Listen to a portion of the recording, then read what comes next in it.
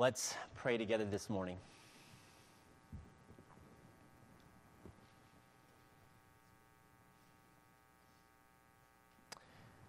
Father, we come before you and we thank you for your grace today.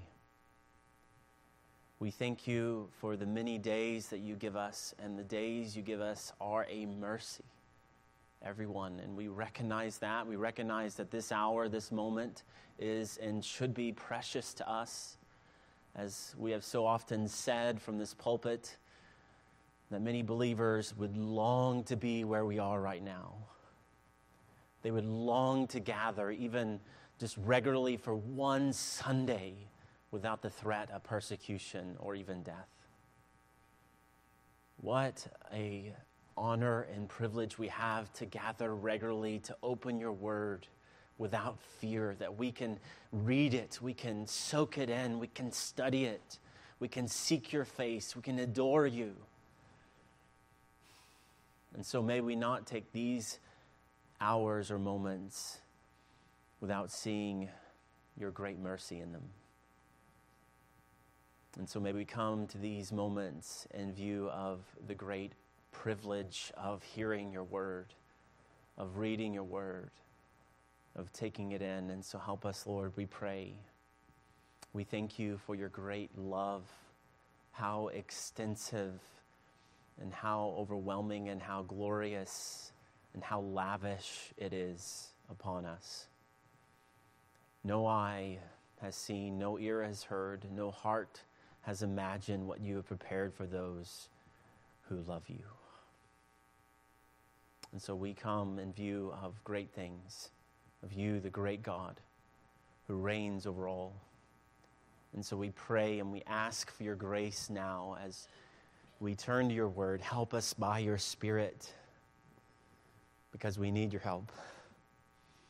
Help us to receive your word. Teach us your word. Help apply it to our hearts this morning, and that we would take it in and eat it up readily and thirstily.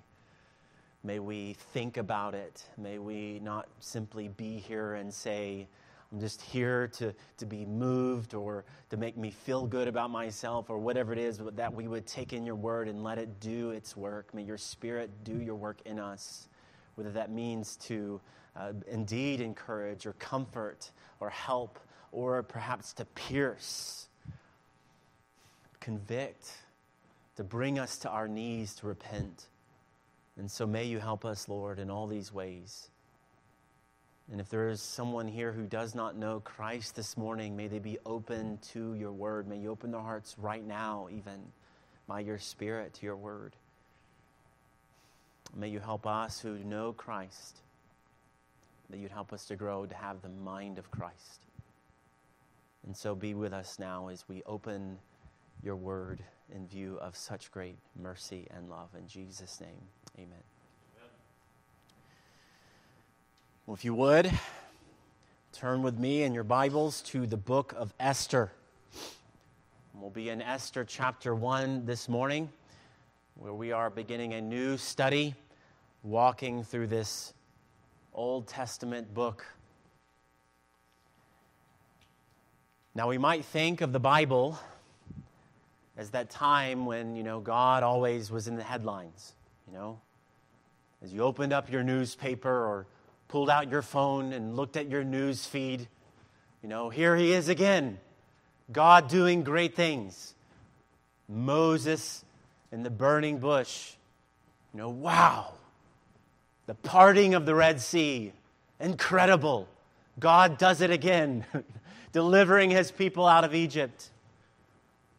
Or maybe Elijah taken up in chariots of fire, or the prophets going about declaring the word of the Lord.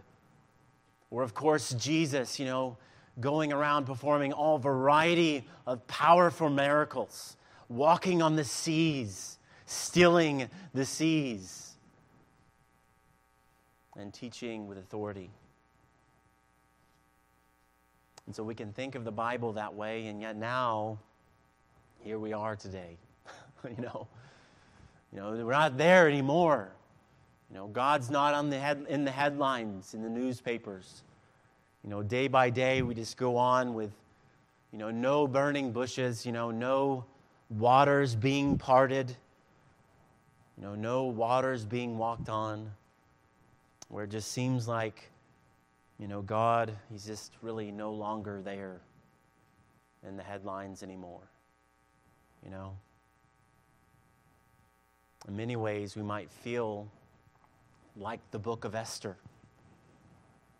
Now, this is a unique book in the entirety of the canon of Scripture. Incredibly, if you didn't know it, now you will. God is not mentioned even once in the book of Esther. Not one time. And so you might feel like that right now. And you might have questions along these lines. Here we are in 2022. I haven't seen God in the headlines lately. Is God at work in our day still? Is He there even now? What is He doing? Is He doing anything? With COVID and all these things, this sickness that we have seen, these years of confusion, perhaps losing your job, or your job changing completely, war even, everything going on with Russia and Ukraine, all that going on right now. Where's God? Or persecution. Believers throughout the nations facing it in unprecedented ways. And so even as science and technology and knowledge has increased, has His plans, have they been foiled? Is that why He's not in the headlines anymore? Well, in many ways, Esther gives answers to these kinds of questions. That when God, He seems, underline, italicized, seems absent, He is anything but absent. Amen. Let me tell you that even now, the testimony of Scripture, it rings out over our days and over our hours and over our months and over our years and over this year, 2022. Long ago, at many ways and many times, God spoke to our fathers by the prophets. But in these last days, now, He has spoken to us by His Son, whom He has appointed the heir of all things, through whom also He created the world. Amen. So this is part of God's working and plans. In these last days, Christ is being heralded and exalted and proclaimed. And here we are, gathering, exalting Christ and declaring Christ. God is at work. Amen. And so Esther is a book that also declares Christ. And it is a book for our day and for us right now. And so may we, as we come to this book, take it up, not throw it off. And so let's then look at this book beginning there with verse 1. May God bless the reading of His inspired and inerrant word.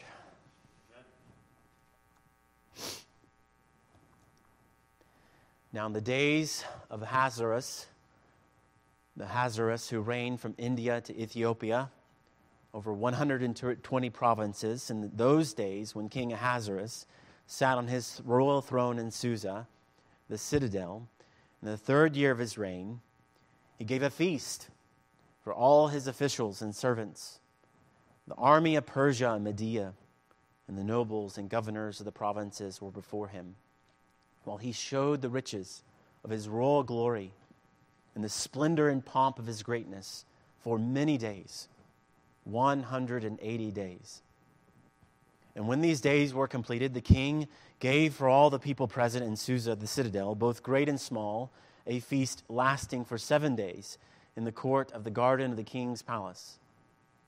And there were white cotton curtains and violet hangings fastened with cords of fine linen, and purple the civil rods, and marble pillars, and also couches of gold and silver on a mosaic pavements of porphyry, marble, mother of pearl, and precious stones. Drinks were served in golden vessels, vessels of different kinds, and the royal wine was lavished according to the bounty of the king, and drinking was according to this edict. There is no compulsion. For the king had given orders to all the staff of his palace to do as each man desired. Queen Vashti also gave a feast for the women in the palace that belonged to King Ahasuerus. Amen. Now, as we come to the book of Esther, over however long we're in this book, it may well be that it may be a bit intimidating. It may be intimidating for a number of reasons. It may be intimidating for the fact that, you may well, have studied it, but very likely have not heard it ever preached before. Or maybe you have. But it may be intimidating because it may be a story that we may know, but it's within that part of the Bible that we really don't know all that well, right? The Old Testament. And to add to that, it's a book that many just simply don't want to do anything with. They don't want to deal with it. And they don't want to have anything to do with it. I mean, God is not mentioned in the entirety of the book, so how do you preach that? And so let's just kind of keep it safe within the studies and Bible studies, maybe, or maybe not. But we hold very unapologetically that this is the Word of God. Amen. It is inspired of God, and it is to be preached. And so we are going to preach it. Praise the Lord. So I pray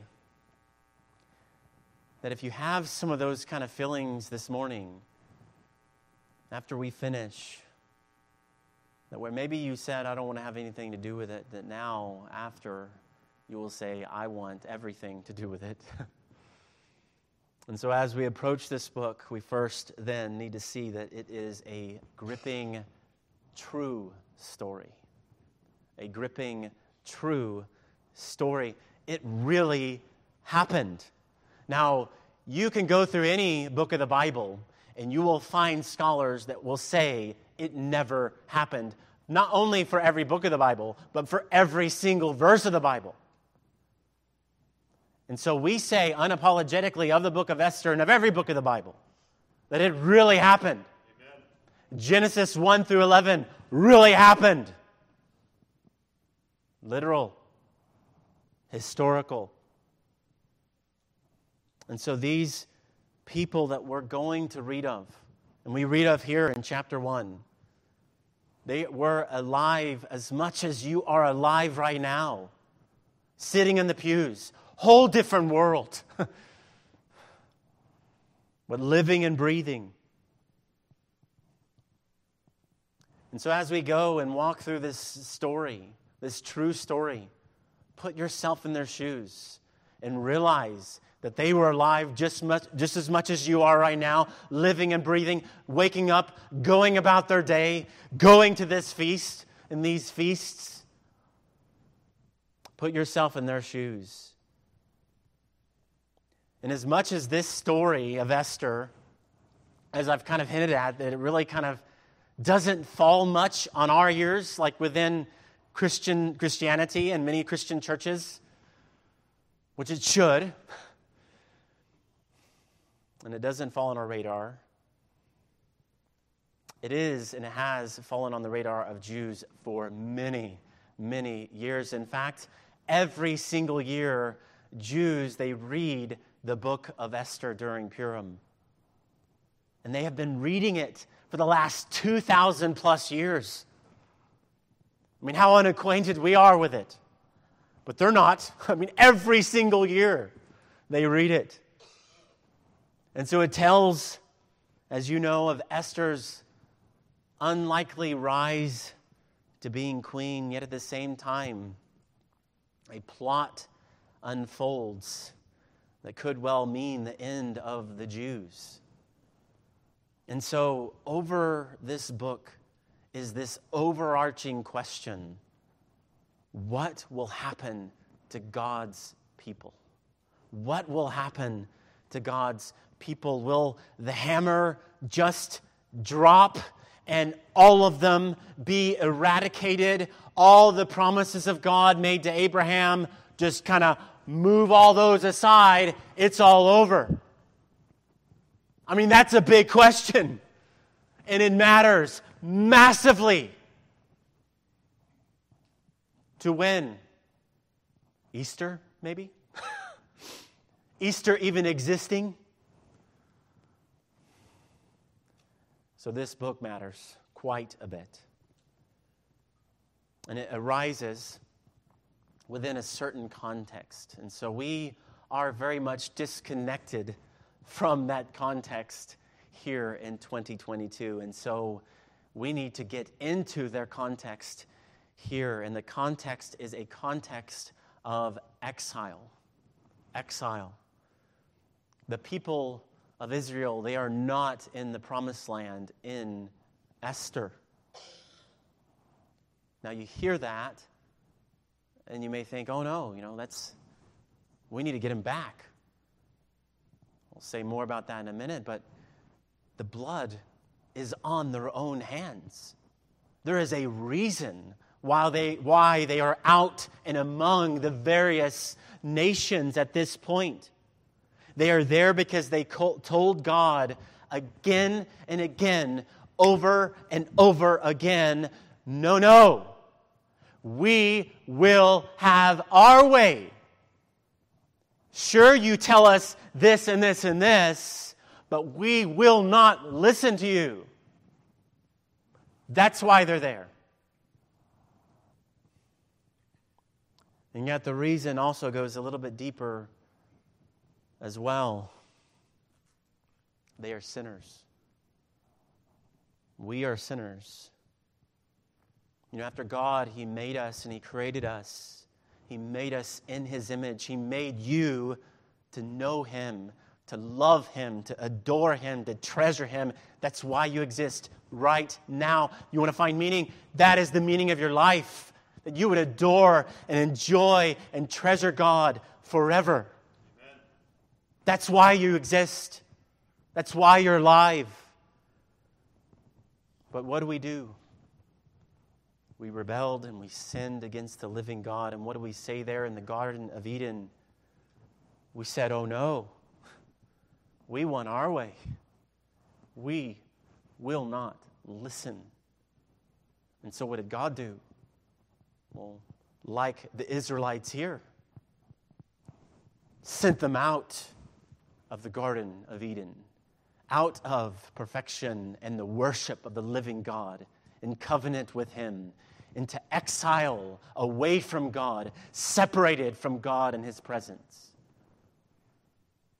And so we're seeing that here with the Israelites. And so there they are. But there we are also, right? We don't say, oh, you bad Israelites. We say, oh, woe to us. We are exactly the same. I say that. I said that. No, I will not listen to you. I don't want to hear your word. I don't want to go to church. I don't want anything to do with your people. I'm just going to seek my way. And so we're really not all that different from the people of Israel. But we have tasted grace, and we know the one who came after us. who we would never seek after if he had not sought after us, Jesus, our Lord and Savior. And so even as we live now in a broken world with broken cells and broken bodies, the New Testament, they say that we also are exiles because this is not our home. We belong to Christ and his kingdom. Amen. And so here we see the context is first one of exile, and so hence they are not in Jerusalem. They are living among the nations, just as God said they would do if they broke his covenant. And you can look that up yourself. So maybe after the service, Leviticus 26, Deuteronomy 28, God tells them there that if you break my covenant, this is what I will do. And he did it. And so this is a book written within the context of exile. And yet it's also written within the context of the Persian kingdom. The Persian kingdom. Now, this can be confusing for us as we read our Bibles, right? I mean, perhaps you've kind of joined us and you're reading the Bible reading plan that we had out there at the beginning of the year, and you're kind of merrily going along in your Bible, and then you get stumped at all this, right? I mean, I thought the Israelites, they were taken captive by the Assyrians. At least that's what it's saying here. But no, wait, I mean, was it the Syrians or was it the Babylonians? I mean, were they the Babylonians? Is that how they went out? Or wait, is it the Persians? I mean, they're coming up now too. So, I mean, which one is it? I mean, how did they go into exile? I mean, why Assyrians, Babylonians, Persians? I mean, what in the world is going on here? Well, at different points. Well, first, we just need to say that what we're dealing with is we're not dealing with just like a nice kind of tale, a story, like Lord of the Rings or even Chronicles of Narnia. We are dealing with history. And so when you see those things, you're dealing with a God who is interacting and bringing about his purposes in this world. Amen. That's why we need to know the context. Is we're not saying, I don't care about any of this stuff. I mean, just give me the stuff that encourages me. We want to know what God's word says, what God is saying to us. We need this context because God worked in history just as he is doing now. And so here then we see that all of these various empires in Scripture. So what happened was after Solomon, David's son, so King Solomon, the kingdom became divided into the kingdom of Israel and of Judah, which was by itself a very sad and grievous thing. But Israel in their rebellion within went into exile, the kingdom of Israel, under the Assyrians. They came and took them and brought them into the nations. However, before Judah, that other kingdom, would fall, Assyria would be conquered by Babylon. Now, Babylon rules over the area. And so when then Judah falls, as you're reading your Bible, if you're confused over this, they then fall, the kingdom of Judah falls to who? Babylon. And they go into exile, which then later would be conquered by Persia. Goodbye, Babylon. Goodbye, Assyria. And so here are the Persians in 539 BC conquering Babylon. And this then is where Esther is situated, with Persia reigning over this area under the reign of the Persian kingdom. Now, some of the Israelites at this time, they had an opportunity under the edict of King Cyrus to return to Jerusalem. And so Ezra, he helped lead them back to Jerusalem. But interestingly, most of them stayed in Persia. And so I guess they maybe liked it there. And so now here, around 50 years later, after that edict of King Cyrus, we have this book with the last piece to its context being not with King Cyrus ruling, but here with King Ahasuerus ruling. Now, even that might be confusing for you. Depending on your translation there, you may have a different name listed in your Bible. And Xerxes, and that's just fine. That was his Greek name. So he was the son of Darius the First, under whom we preached through Haggai. And Zechariah we didn't preach through, but he was the king then, and he prophesied. They prophesied under that, and the temple was rebuilt then. And so what kind of man was King Ahasuerus? Well, we'll soon find that out, right? As we go through the book of Esther. But some have said, maybe contrary to some of the, movie magic you've seen, books on the movie Esther, that he was, yes, sagacious and principled, but more than often he was arbitrary, tyrannical, and a brutal despot. That's who this man is.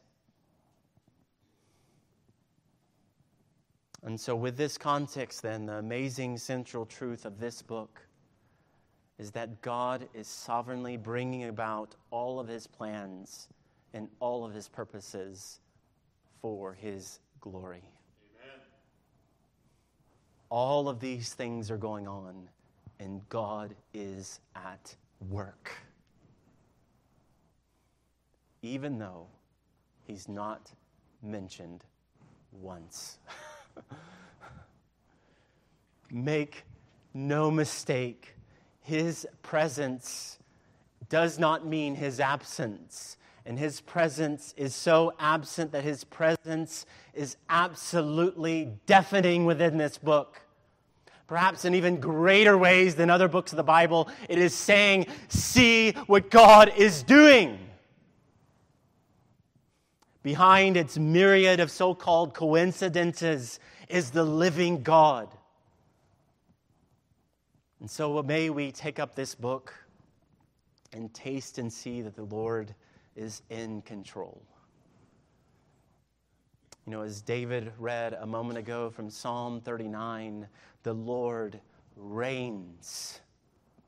He reigns right now as the nations set themselves against him. What does God do in Psalm 2? Even now he sits in the heavens and he laughs. What are you doing? You can't do anything to my plans or purposes. I mean, who do you think you are? Russia, America, China.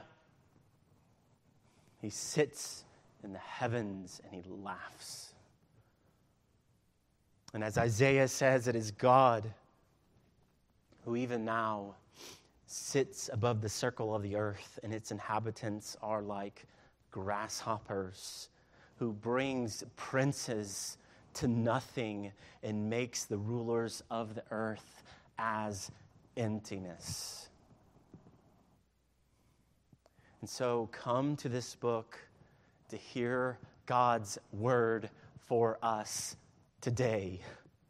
Come to this book ready for a big view of God who didn't once reign, way back when, but he still reigns, and he is still bringing about his purposes even now for his praise and his renown among all the nations. Amen.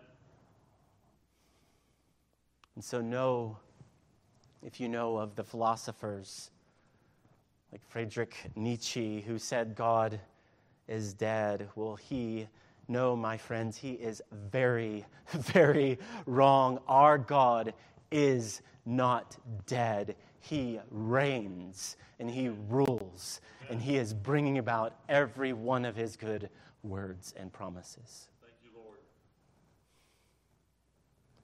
And so this brings us then to our verses here, where we find in verses 1 through 9, feasts and more feasts.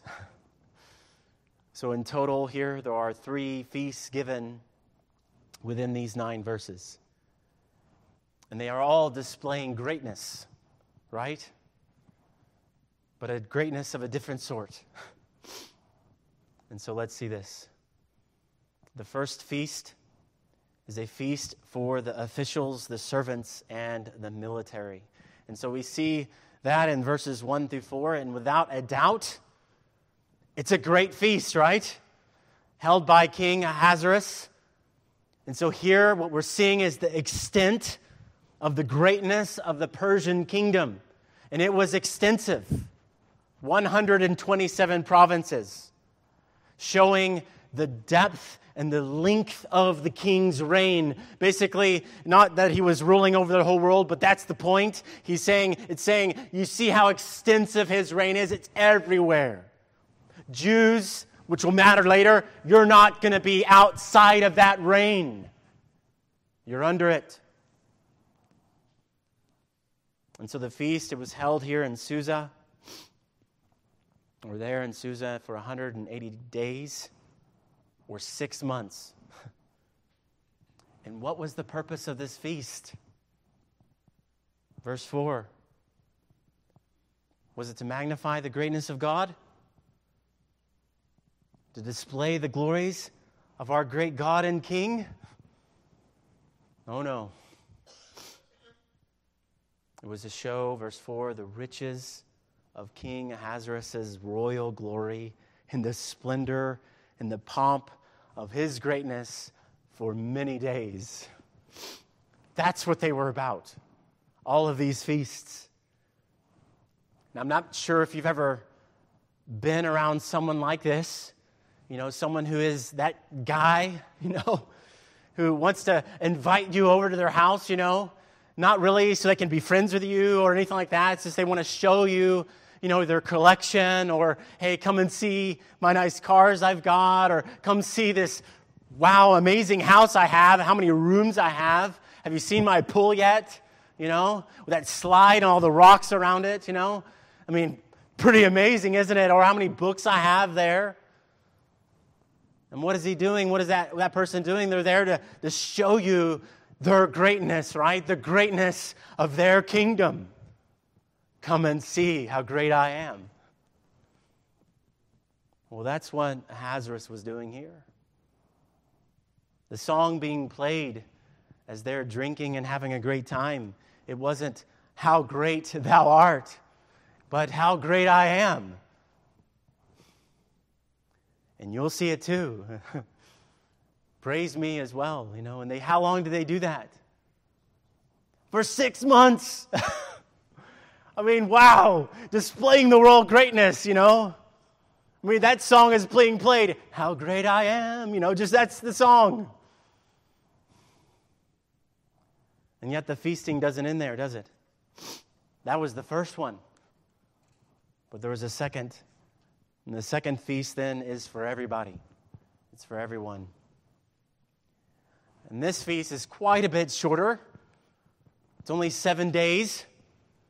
Now, before you go and say, oh man, that's a quaint, nice little feast, he's scaling back, just ask yourself, when have you heard of any party that has lasted 7 days? Right? It's less, sure, by a lot, but 7 days, that's a long time. And he spared no expense. Lavish decorations, abundant drinks with their golden cups. You don't have like one of those solo cups walking around. You have a golden cup shaped like a horn, carefully crafted, and you're drinking out of it. And even gave an edict, essentially telling everyone, an edict, saying, all right, I want everybody to have fun, I mean, drink up, have a good time, drink to your heart's content. Commanding everybody in the kingdom to do that. And that's what verses 8 through 9 are about. And so he had now 2 feasts, and yet there's one more, isn't there? The one last feast listed there, the 3rd feast, is for the women. And for this feast, we get 1 verse, right? Not much. And we'll find out a little bit more why in a minute. But I think perhaps also indicating at this time, Vashti is least in the mind of the king because of why? Because he's in his own mind, right? He's mainly thinking of himself. He's not thinking about anybody else. The greatness of me. How great I am. Come bask in my greatness, everybody. Okay, so we have these 3 feasts. Now, what in the world are we to do with this? Great feast by a Persian king. So does that mean that I need to go and do likewise? So I need to go home today and go get the biggest feast I can. Is that what this is? That's the application? Well, no, definitely not. But I do think we need to consider a few things here. And so first among these, consider how great their kingdom was, yet now it is no more. It is no more. There is no doubt that the Persian kingdom, it was great. But how many of you go home day after day and you sit down for dinner and you have a lively discussion about the Persian kingdom?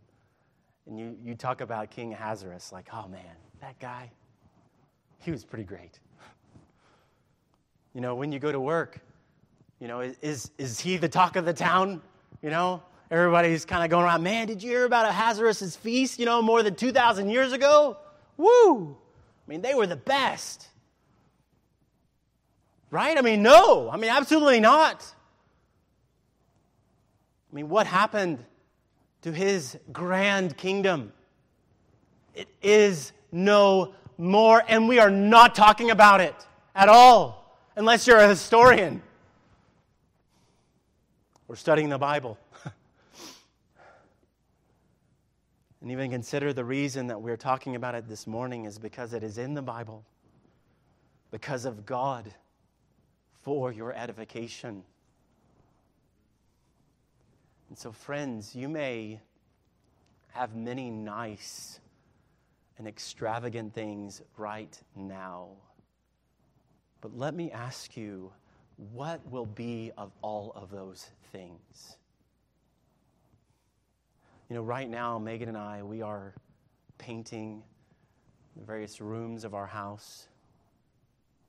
But as we're going around, I often think about, one day, whenever it may come, even if it's after I die, all of this, it'll either be gone or it'll be someone else's. All this work we're putting into our house, it's not going to last. It's not going to endure. So consider what you are valuing. What is foremost in your life? Is life about you and about your greatness, like King Ahasuerus, about your stuff right now? As Americans, we love our stuff. Is that what your life is about? You're just storing all this up for yourself to magnify your kingdom, or is it about that kingdom that will never, ever, ever be shaken? Which one is it? My house can burn down, and that's just fine because I'm part of His kingdom. And I believe and I know that God is in control. It is His home. This is His church. These are not my children. I'm a steward. He has made them for himself. So whose kingdom are we living for? And then consider as well that God, he sees and knows. God sees and knows. As we read of all this here in Esther chapter 1, it's not like God is in the other room and he doesn't know what King Ahasuerus is doing. Like, oh, you're making much of yourself over there? Well, I didn't know that. By no means. God sees and he knows everything he's doing. What he's saying in secret, what's going on in his heart, what he's thinking, what he's feeling, why he's doing it, why you're doing and seeing and doing everything you're doing. He sees it all. And whose world is Ahasuerus living in? Whose world is this? President Biden, Congress, Americans, Putin, anyone. Whose world are you living in? It is not yours. It is God's world. Amen. And it is still God's world right now. It has not changed. Though God's name is not in the headlines right now, make no mistake, he still sees, he still knows, and he is bringing about his plans and purposes for his namesake. Amen. And he knows what we're living for. He knows what you're living for. There's no hiding. And what he's calling you to do is to stop hiding. Don't be like Adam and Eve, which is what we do when we sin, right? What did they do? They went and hid themselves. We do the exact same thing today. Friends, he already knows. He knows everything. So we need not run from him, but run to him with all our hearts. Run to Christ as your only hope of salvation. And consider what truly endures. So third, consider what truly endures. It's God's kingdom that will endure. So consider what truly matters here. Put your life in God's hands, recognizing that this is his world. That life you have, it's not yours. It's his. The job you have, he's given it to you. Any money you have, he's given that to you as well. Any children you have, they're not yours. Grandchildren, they're not yours. The things that you have are from his hand. So don't be fooled. Don't be fooled by our culture, and don't be fooled by the temporary glories of the nations surrounding us. I mean, just what? Assyria? Babylon? Persia? And then what happened to Persia? Gone as well. Alexander the Great. Rome. Goodbye, Rome. Again and again and again. Don't be fooled by the glory of the nations surrounding us. They might dazzle for a time, but ask yourself, where are they now? And then fourthly, consider him who is the truly great King. There is a King whose greatness never loses its luster. There is a King who he never loses his power. He never diminishes in glory. And it's not Ahasuerus. And it's not any leader in our day or any leader to come in our world. It is Jesus Christ. Amen. And it is His kingdom, and it is His name that is to be heralded among the nations and will be lifted highest throughout the eons of eternity. So don't miss the point of this book. It is not a character study. It is not primarily about Ahasuerus or Esther or Mordecai. It is about God. Amen. So consider as you read your newspapers and as you look at your news feeds, though God is not in the headlines, He is in control. This is His world, and though our world may not say His name, it may not bow right now before Him. Make no mistake, it is His world. God is God. Amen. Our God is still an awesome God, and He reigns. It's as the theologian Abraham Kuyper said so well, there's not a square inch in the whole domain of our human existence over which Christ, who is sovereign over all, does not cry, mine.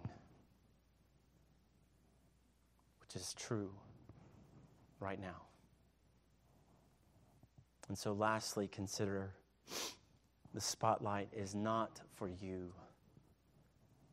but for Him. Amen. It's for Him.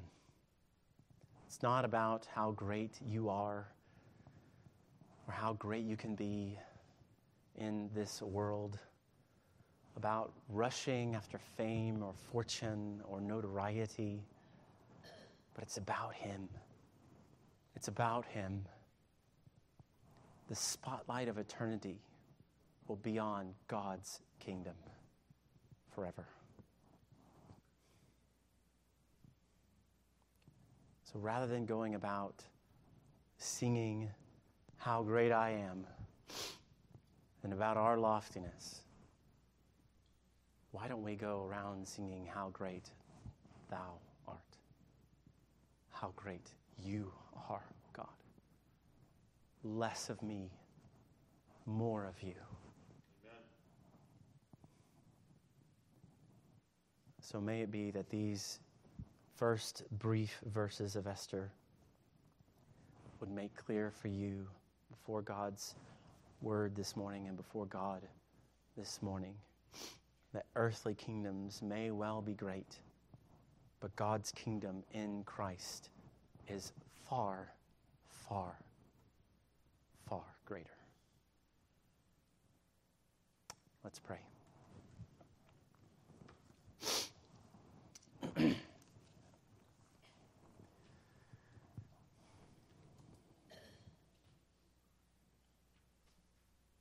Lord, we come humbled by Your word. As we do examine our lives and ourselves, and as we've looked at our world and maybe lived our life even as though You're not around anymore, that we're just going around as though, sure, on one Sunday or so I might come and make much of You, but outside of that, You don't really mean much to me at all. But Lord, You call us, all of us, to see that You are to be over every area of our lives and our hearts. That as we go home, as we raise our children, as we go to our workplaces or eat at restaurants or wherever we go, that You are our God. And it is for Your kingdom we are to live. And so help us, Father, to do that. May You help us right now to respond to Your word. Whether that means in the pew there, just humbling ourselves and praying, Lord, I have made much of my kingdom and my greatness and my will and ways and not you. I repent. Help me make much of your kingdom in your name. Or if maybe someone here doesn't know Christ, your prayer and your cry is to run to the one who came to save you from your sin. So we pray, Father, that you would help them to see that Christ came as the King, who is the King over all the earth, the one who made all things and created them. He made all of us for him and to live through him and for his name. May they flee to Christ this morning and run to the King who will embrace them with open arms. May they say that his mercy is great and his mercy is greater than anything or any so-called mercies this world may divvy out. In Christ there is true mercy and peace. So may we respond to your word this morning. May you help us, Lord, examine our hearts as we respond in song. In Jesus' name, amen.